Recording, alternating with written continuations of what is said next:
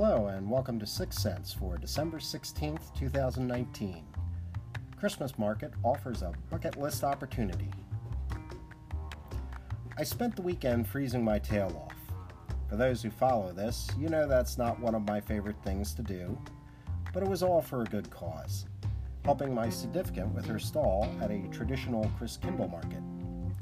For the uninitiated, a Christkindl market is a street market associated with the celebration of Christmas during the 4 weeks of Advent.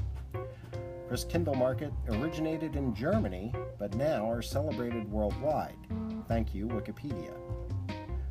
I'm predominantly Irish, but still a bit of a mutt, and German plays a big part in that. So a celebration of Christmas with delicious sausages, nuts, beer, and Glühwein is right up my alley.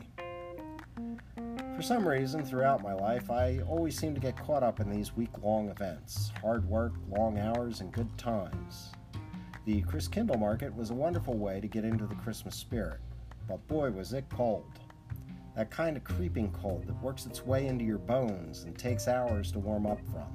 Even with a great bonfire to warm ourselves by, I think I'm still thawing out.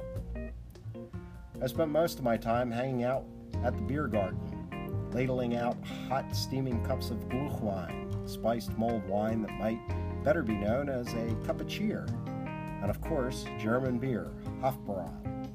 To be precise, the first beer I ever had so many years ago in Munich. In a way, volunteering to sling beers was the fulfillment of a lifelong ambition.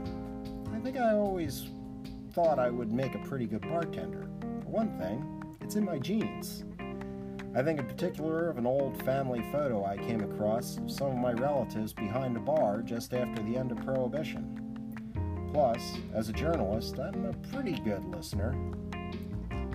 This setting was perfect, plenty of time to interact with the clientele without having to worry about the darker side of serving, enforcing all those rules and handling the rowdies my girlfriend's bartender son complains about so much. The majority of my fellow volunteers were far younger than me, but that's okay. I'm becoming more used to that, and I thought that I was hanging pretty well with the kids, if that's what they say these days. Leave it to my generation to burst that bubble. Chatting with a customer who was clearly closer to my age than theirs, she wanted to pass along a story that was a little risque. Pointing to the younger gentlemen around me, she checked to see if they were old enough to hear it. We all had a good chuckle. Then she pointed at me and said, "I know you're old enough, Dad." Ouch! Now that's what I call cold.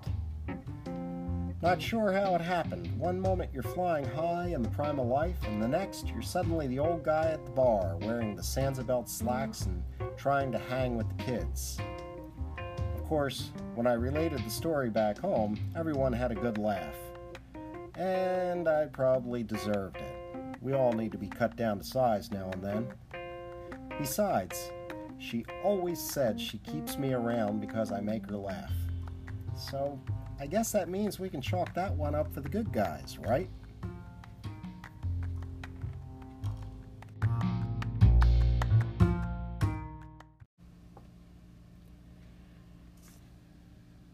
If you liked what you heard, be sure to check out my website at cd6.com. Subscribe to the newsletter, see what's making news on my radar, read up on other things that I've written. Thanks for listening.